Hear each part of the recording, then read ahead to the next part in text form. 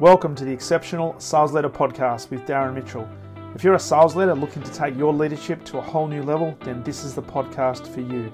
We'll be exploring tips, techniques, and strategies to help you take your leadership to the exceptional level and allow you to enjoy more money, more meaning, and better sales results.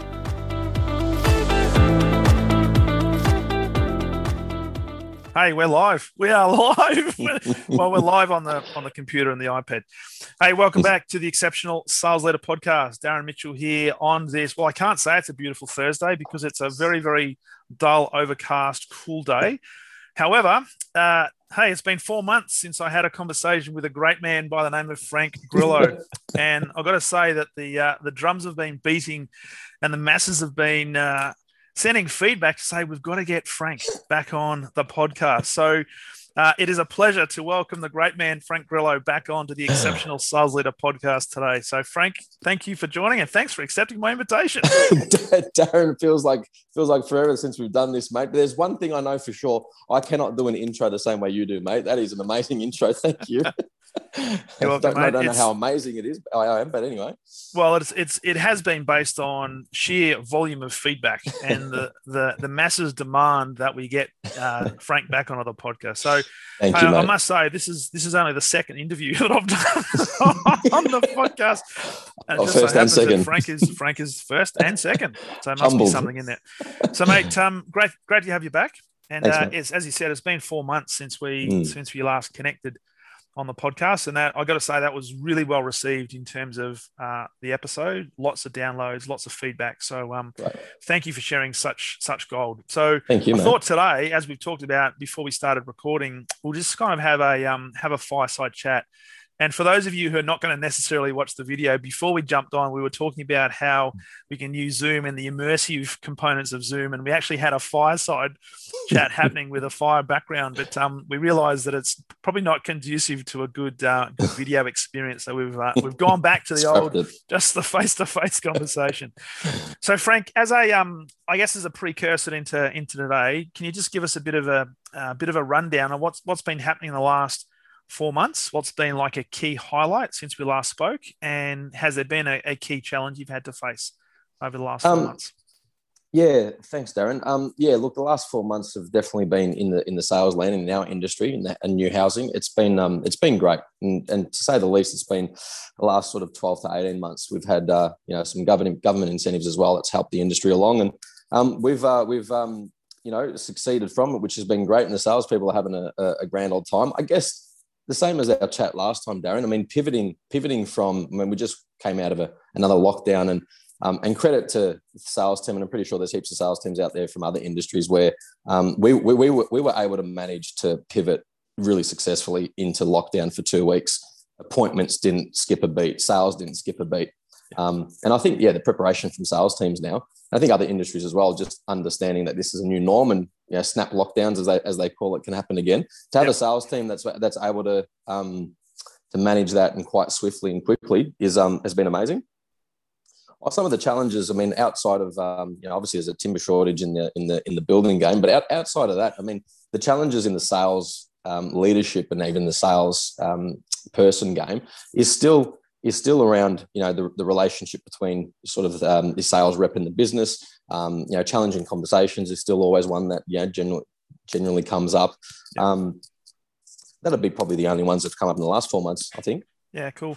It's interesting because I talk to a lot of industry leaders and a lot of sales leaders across multiple different industries, and what's really fascinating in those conversations is, for many of them, as you've just alluded to, that business really hasn't skipped a beat.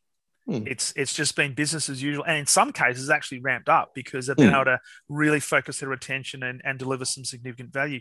And yet for others, it's been really, really difficult to not necessarily be able to pivot and be able to embrace the uncertainty that's happening in that particular marketplace. If you look back on the way that your team has been able to adjust, what do you think the key lesson is, certainly from a sales leader's point of view, that you've been able to get out of like the recent occurrences, particularly here in Victoria? Look, the one thing I can think of right now is preparation. I think the team is really prepared and understands the two types of selling as well, whether it's, and what we've managed to do is to combine the two types of selling with similarities. So taking away what's different, it's moving from face to face to virtual. And what the team's done with that is sort of had the attitude of, oh well, we're just doing it online. Yep. And being able to have that attitude shift. And to be honest, Darren, I mean, we speak about mindset so many times, and it can be something really quick to discard sometimes and say, oh yeah, you just need to have a good mindset. It's massively important. And we've been lucky in our business to have a sales team that's got a great mindset. They're all strong and understand how to change and how to change from in-person selling to online selling. And then their mindset is quite sharp and confident as well, because nothing changes. Everything's still familiar. That's been really pleasing. Yeah, no, it's really good. I noticed you mentioned something there around in terms of preparation, and it sort of begs the question, because one of the things we kind of alluded to before we jumped on the recording was planning, and certainly from like the business's point of view, what's the view now on planning and forecasting? Because I know from my own experience being in corporate, like a short-term plan used to be something like 6 months or 12 months, and a long-term plan used to be like 5 years beyond. Now, I know that in the times we're facing right now, that's actually compressed significantly. What are you finding in your business, and what's your approach to planning in that regard?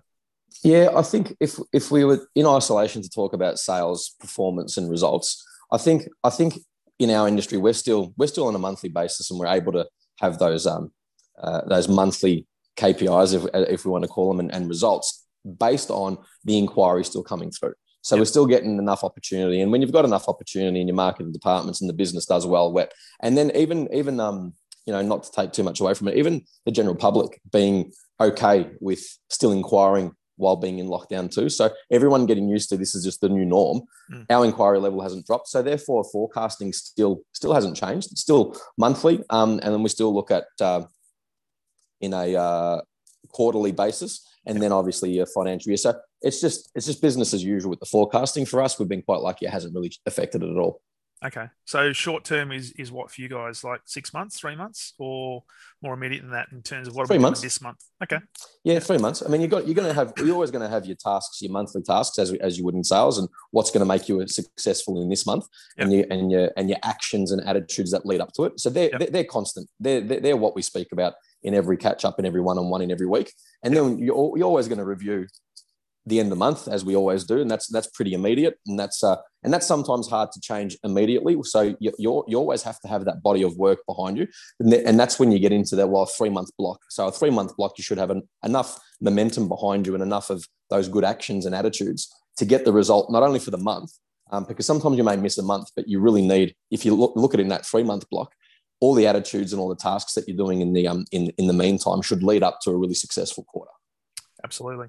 And it's a really good point, because often when we talk about, it depends on the type of business we are talking about, because a lot of businesses have a shorter sales cycle, and then big corporates tend to have really long sales cycles, which could be significantly more than a quarter. Sometimes they're years.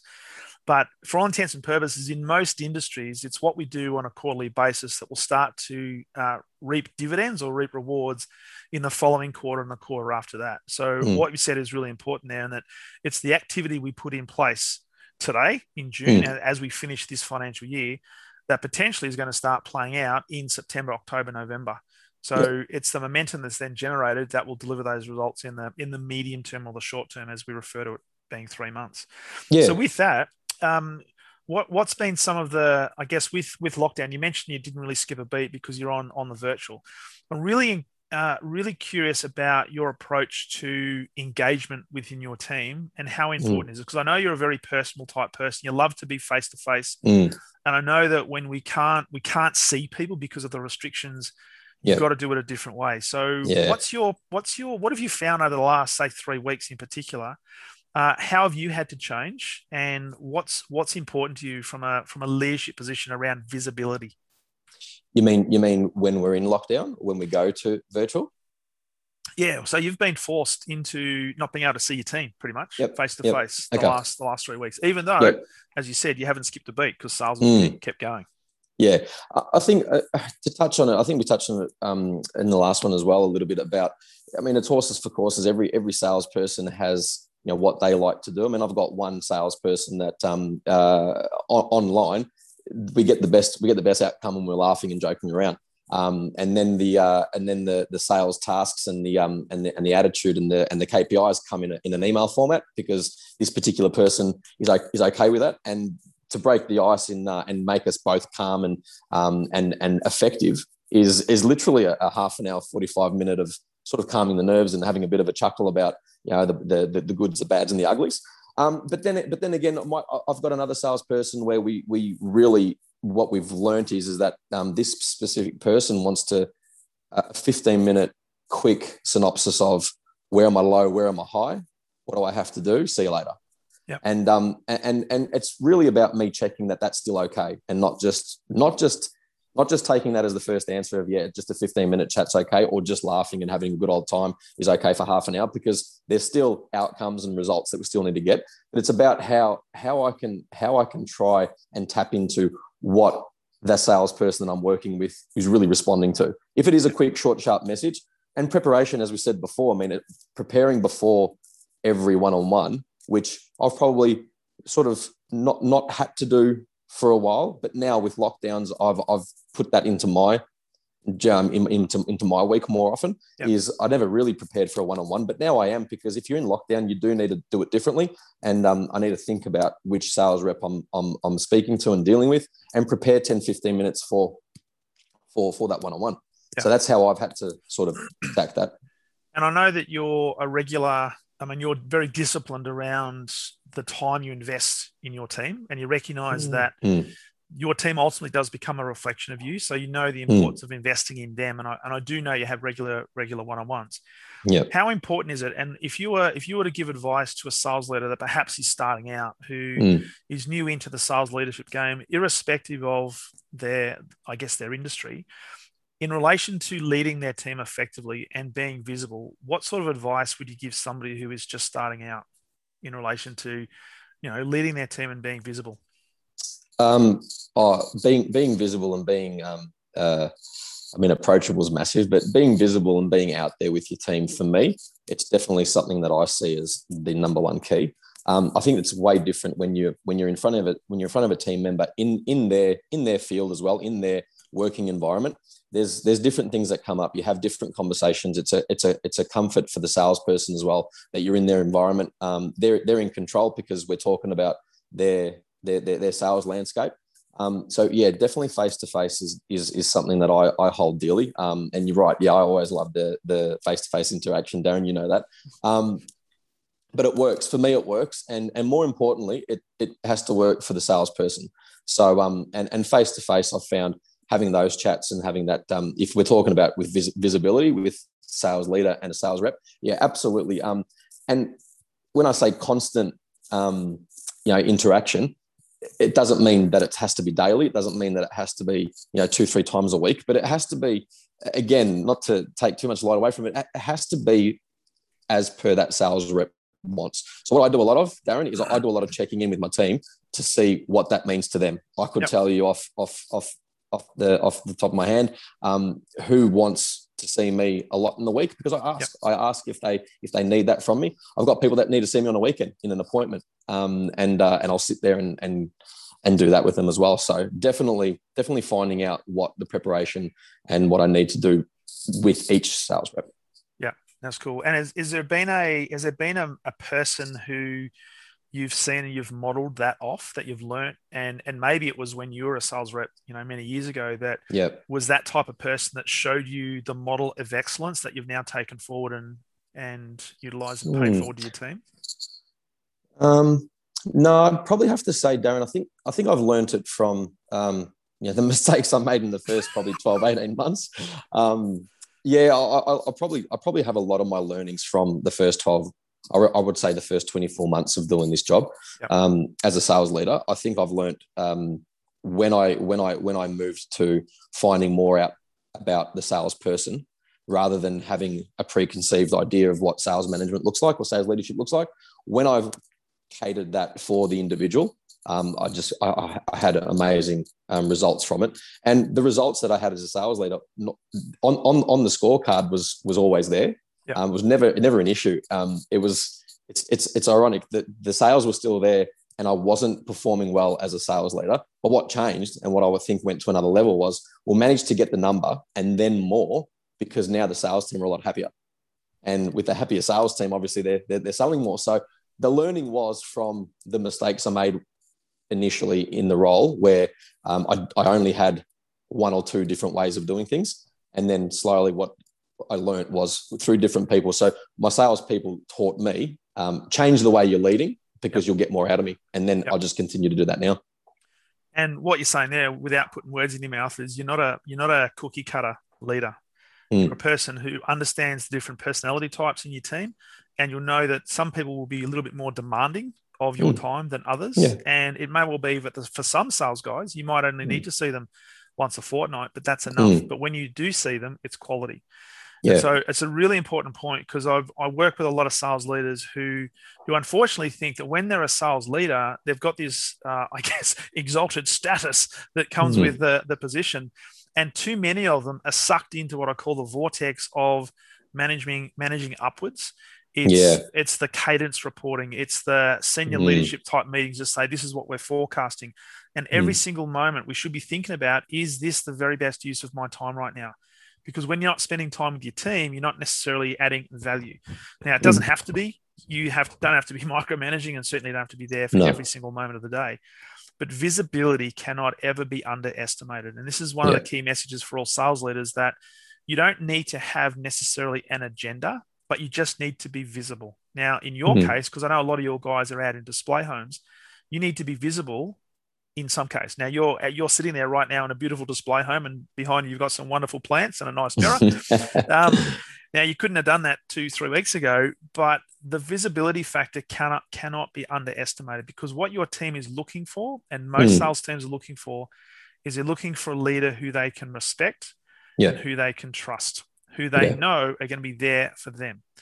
Now, I'm not sure whether you talked about this in the previous conversation we had, but our sales teams, and I'll be really interested in your view on this, sales teams are often asking their leaders 3 questions. And most often they don't know they're consciously asking these questions, but I guarantee they're asking these questions. And the 3 questions are, first of all, can you help me? All right? Because can Frank, as a sales leader, can he help me as a sales rep selling new homes? That's the first question. Second question is, does Frank care for me? Does he genuinely care? And that's about what sort of relationships that you build. And the third question, which is probably the most important one, is, can I trust you? Now, our sales reps are always asking that question. So as you hear those questions, what's your reflection on that? What's your feedback on that? Yeah, and the first one, you struck a chord with the first one straight off the rack there, Darren. The can I help you one? Again, with all the 3 questions that you've asked, I'm massive on context. So I want to find out what the context is of each of those. In my experience, though, when I have had, and that's why I was sort of smiling a little bit as you asked the question, was, can you help me? What I don't want it to mean is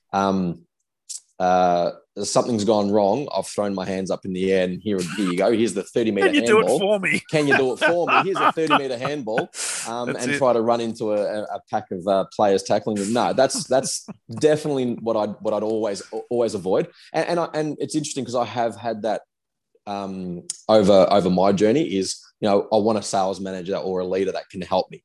Yeah, okay. Well, what does that mean? Oh, well, when this customer comes in and I get stuck, I need you. Well, thank you, but no thanks. Because what I want to do is I want to empower that salesperson to be able to handle that on the spot.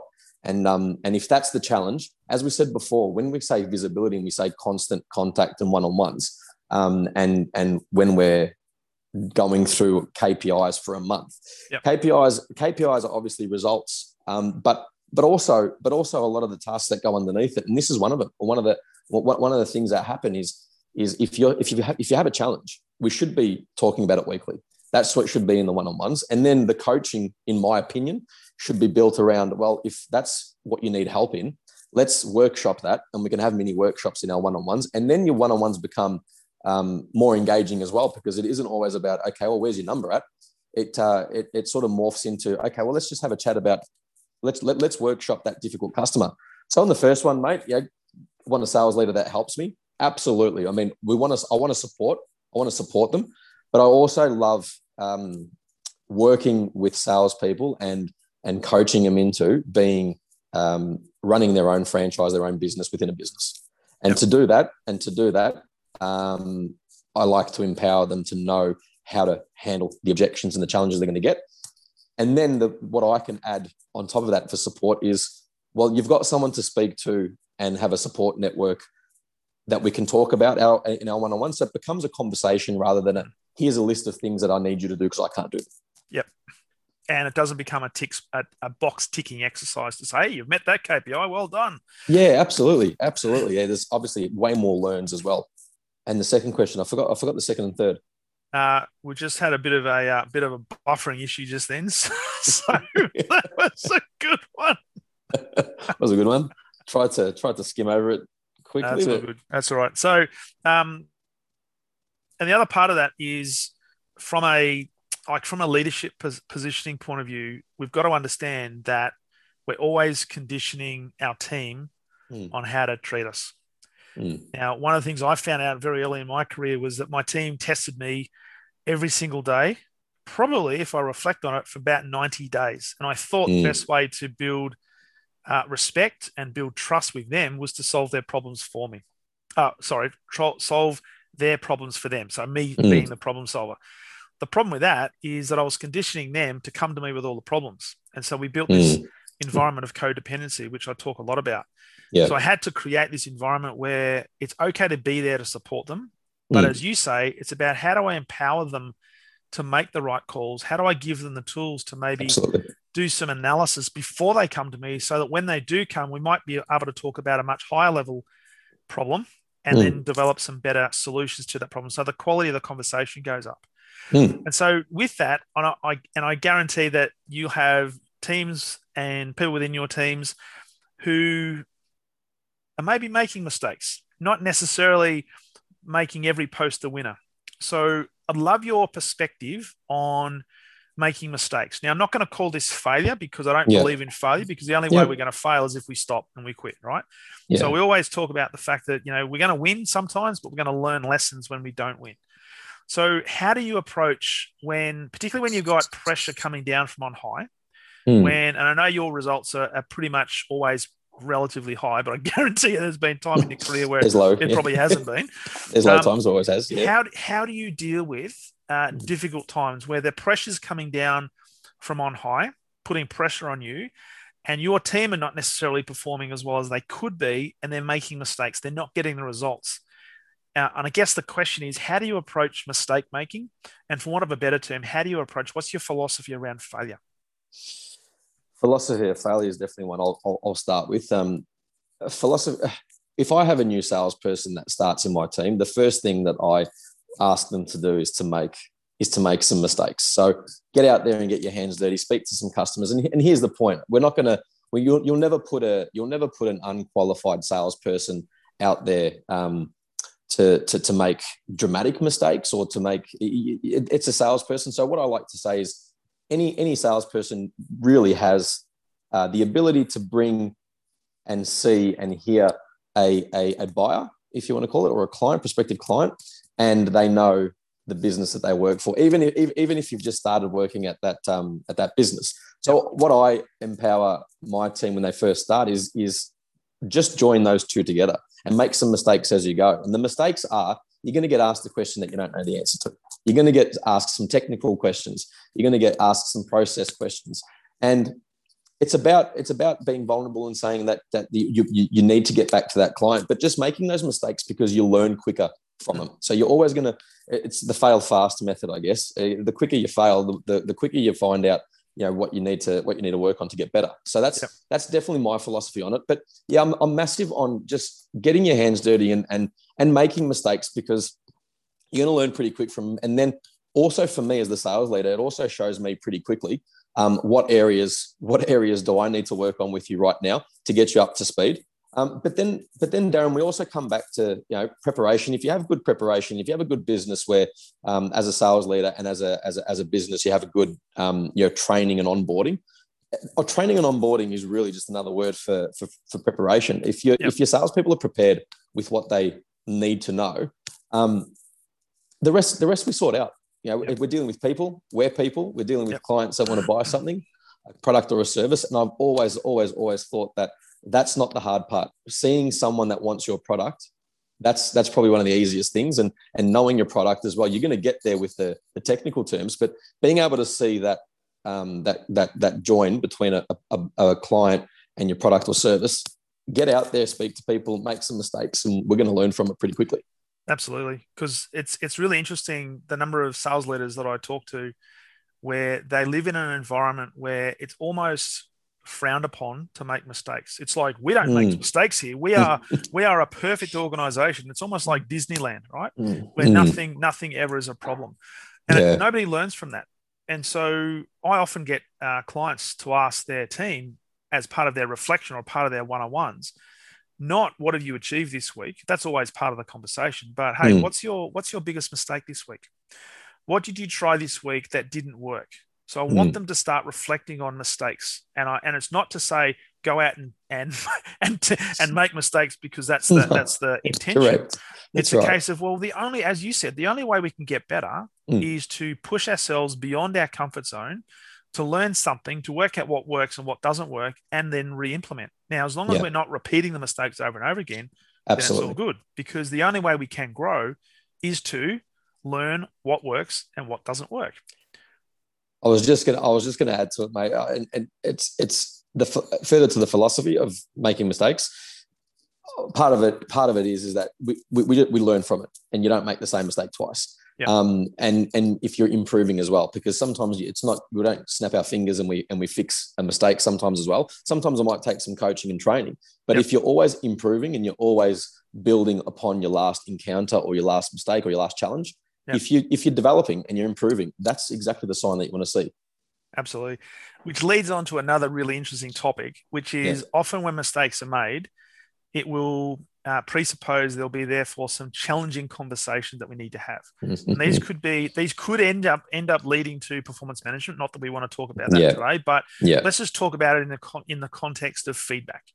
One of the things I've noticed a lot of sales leaders don't do well enough is lean in when they need to lean in and have that difficult, challenging feedback-based conversation when they need to have it. Too many organizations let it just slip through to the keeper and say, oh, we'll do that at the 6-month formal review. How important for you as a sales leader is immediate feedback. Now, whether that's positive feedback, but certainly what I want to get out of this is when you've got to have that challenging conversation where a mistake has been made, how do you approach that, and how important is it? Massively important. I've worked on challenging conversations and educating myself for years, and I still do now, because no matter how much you know about a challenging conversation, you can never be too prepared, for one, because I've found in my experience that there's always something you just don't know what's going to happen in a challenging conversation, which makes it exciting in a way. But my angle of feedback, and you said there it's got to be constant. Nothing should ever be a surprise. That's what I've learned. And one of my leaders has taught me this. Nothing should ever be a surprise for me or the salesperson that I'm working with, which means that you got to be constantly talking about the happenings of the day, the week, the month. And yes, Darren, you are right. It's in both terms. It's good and bad. What I probably dislike about that is maybe sales leaders that probably turn on the praise too much, and just because. I don't think that's necessary, because you want to be real and you want to be authentic. When we do win and we celebrate it professionally, and when we're not, it's a learn and we're working on, and then that forms part of your workshop. So by the time you get to a challenging conversation, for me, Darren, I'd like to be able to sit there with any of the salespeople I work with and say, hey, you obviously know that we've had these chats for a while now. It's because it's not a surprise. We've spoken about it. It's been last month, the 2 months, 3 months before, and we've worked on it. And then it makes it a lot easier to put into context to say, well, this, and you'd be surprised that the salesperson is also prepared for it as well, because it's not a surprise and it's not a shock. Hard conversations end up going dramatically bad when you surprise someone with something that they didn't know, and they become defensive automatically. And I can't blame someone for doing that, because that's on me. If I haven't prepared them for what I'm going to speak about, I need to take that on the chin and wear it. That, of course, they're not going to be happy about it. Yeah. And Darren, you know what? Even if I do prepare someone as well as I can and have constant feedback, there is a very, very high chance that they still won't be happy with what I'm delivering or what the business is delivering. But at least I know that when I walk away from that conversation, I've done everything I can fairly for that person to be able to take on that feedback. Yeah. And I'm sure you've experienced this, and I certainly have. The feedback conversation, which is not pleasant, but unfortunately is tainted with the opinion of your sales leader. And so when it comes to feedback, it's such an important point that we've got to separate the person from the behavior. Because here's the thing, that if the person knew better, do you reckon they would do better? Yeah. Because often the mistakes are made because there's this blind spot that they have, right? And this goes back to not necessarily saying it's a weakness. It's just unfamiliar.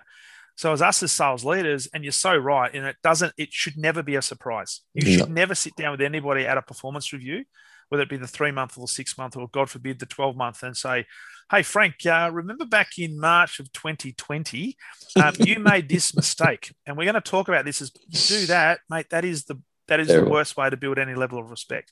Terrible. Doing it on a regular basis and doing it almost in the moment when you need to is the best way to answer one of those 3 questions about, can I trust you? Because because you reckon your team members are going to know that perhaps they've made a mistake. They're probably having some conversations with themselves and maybe being relatively self-critical about that. They know they've made the mistakes. They don't need you to tell them they've made the mistake. What they need us to do is help them through that, help them take what is the seed of the opportunity from this mistake. What is the lesson here that we can take and use as a platform to get better so that we don't repeat it, but we use it as a lesson to grow. And if we can do that, guess what? Your level of respect goes up and the level of trust that people have in you goes up. And more people are prepared to have those conversations because they're authentic. They know they're not going to be blamed and they know they're not going to be criticized. Yeah. So, mate, I'm glad you're on the same page. So great advice. Thanks, mate. Now, as we sort of start to wrap up, I want to talk about the importance of the people you surround yourself with. Now, I talk a lot about masterminding, and not so much masterminding in terms of let's get into a paid program and let's learn from these gurus and experts. But be really conscious of the people that you surround yourself with, because there was a podcast I recorded last week and a post on LinkedIn where I talked about that it's often lonely at the top. Now, my experience in working with a lot of sales leaders and certainly senior sales leaders is when they're working in a very competitive environment, and sometimes this is competitive in terms of the industry, but in often cases, it's also competitive internally within the organization. And very seldom do these have people within the organization who they can turn to and, let's be honest, be vulnerable, in quote unquote, right? And so we've got to find people who we can confide in and trust. So I'd love your take on how important it is to surround yourself with good people, to have in your what we call the inner circle, and what is it that they can actually do for you? What's your view on that? Darren, probably one of the most important things to me, and I didn't realize how important it was to me until you sort of have some realizations about your career and how it's going, and how much support that you need from somebody. I was lucky enough that I'd met that person sort of 5-6 years ago, and we worked together, and we've been supporting each other ever since. We don't work together in the same organization, but still in the same industry. And pleasantly enough, we still have extended that relationship, probably even stronger now that we don't work together. So I definitely miss having that person with me at my organization, because it's easier. You're talking about relevant people, you know that the people that you're speaking about, and it becomes really easy to have a conversation, and you're like-minded. Obviously, that's what draws you to that person, is you're like-minded. Got to be very careful as well too, and I think this is a little bit of sort of self-discipline to find someone and debrief on the conversations that you have to make sure that they're constructive. Because you can find a support person that you're both ready to jump out of a balcony with a parachute. Or sometimes without a parachute. I was just going to say without one, but I thought I'd be politically correct and say with one. But you know what I mean. That's really important, because you don't want to find something that's poisonous and that's gonna be not beneficial to have chats about. So really grateful that I've met a person, but if I could give any advice to anyone, you definitely do need someone. And if you're lucky enough to find them in the industry, the business that you're working, great. Doesn't have to be. And then Darren, I mean, not because I'm speaking to you right now, but I mean, you and I have forged the relationship of this very fact. Even so much as last week, I was thinking in my head about who could possibly be going through the challenge that I'm going through. And I'm sitting there and thinking the corporate challenges, and I go, Darren Mitchell's in corporate for over 20 years, I think. I'm pretty sure he knows a thing or two about it.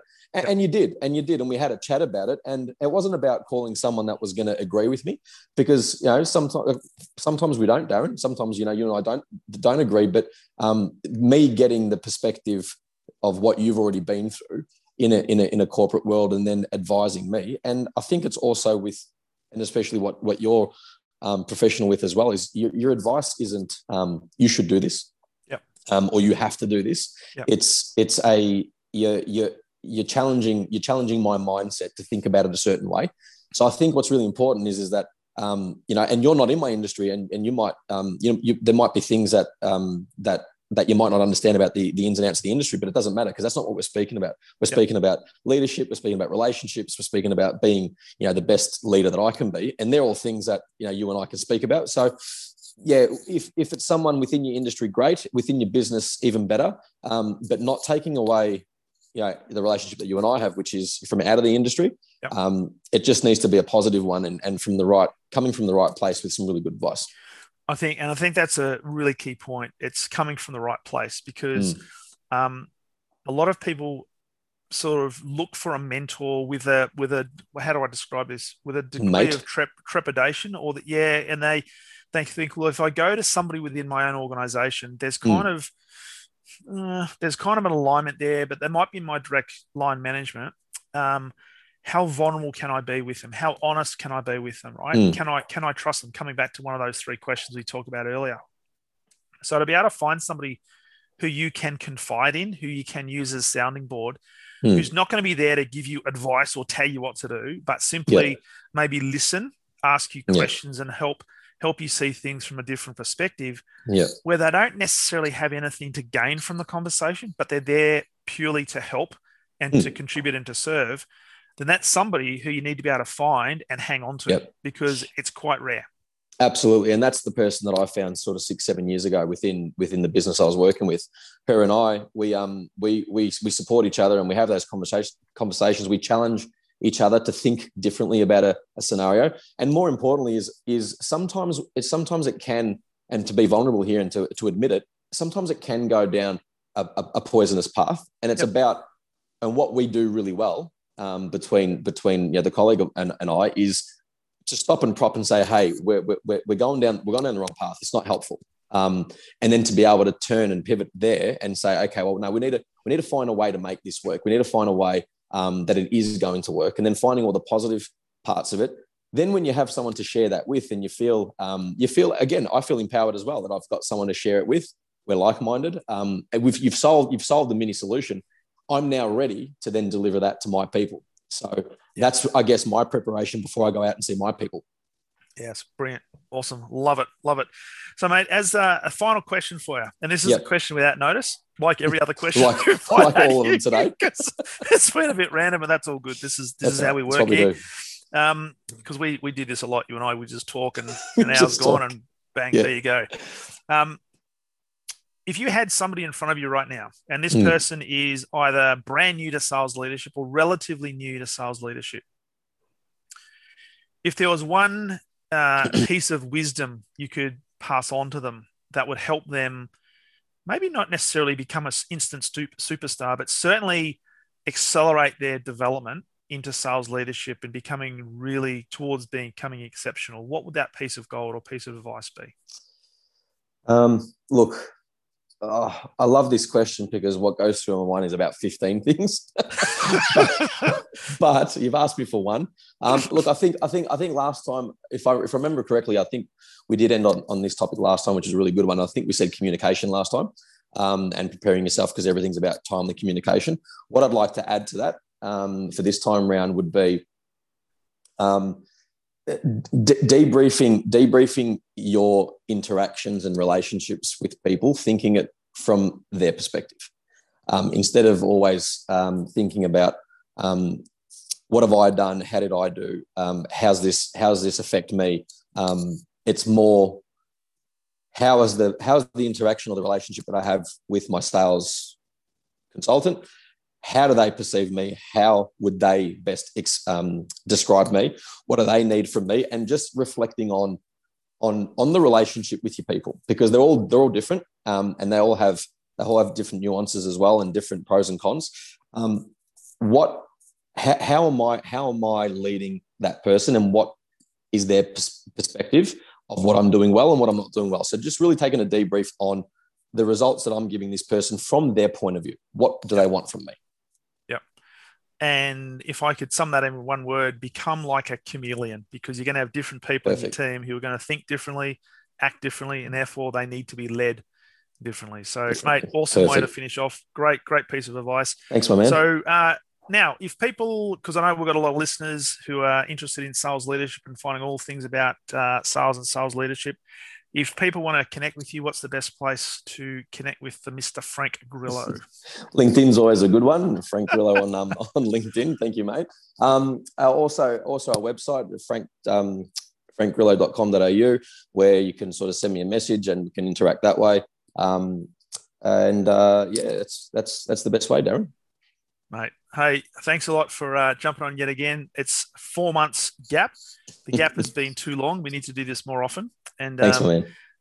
So if you guys are interested in learning a bit more about Frank, as he said, go to LinkedIn or certainly jump onto frankgrillo.com.au. Lots of great information there. And he didn't say this, but he's also got an Instagram page as well. So I think it's sales performance. What's your tag? I think it's FG Sales Performance. FG Sales Performance. And can you search Frank Grillo in Instagram and they'll be able to find that? Yeah, absolutely. Frank, it comes up under Frank Grillo. Yeah. Cool, because I love the work you're doing there, mate. So, and as a reminder, if you haven't yet subscribed to the podcast on the platform you're listening to, simply press subscribe. Or if you're listening on the Apple platform, I think it's now follow. Do yourself a favor and do that so that we can let you know when new episodes are up and running. And with that said, thanks, Frank, once again for jumping on the Exceptional Sales Leader podcast. And to all you listeners, thank you so much for plugging in. I hope this has delivered value, and I hope this is enough to want you to come back and listen to yet another episode of the Exceptional Sales Leader podcast. All the best.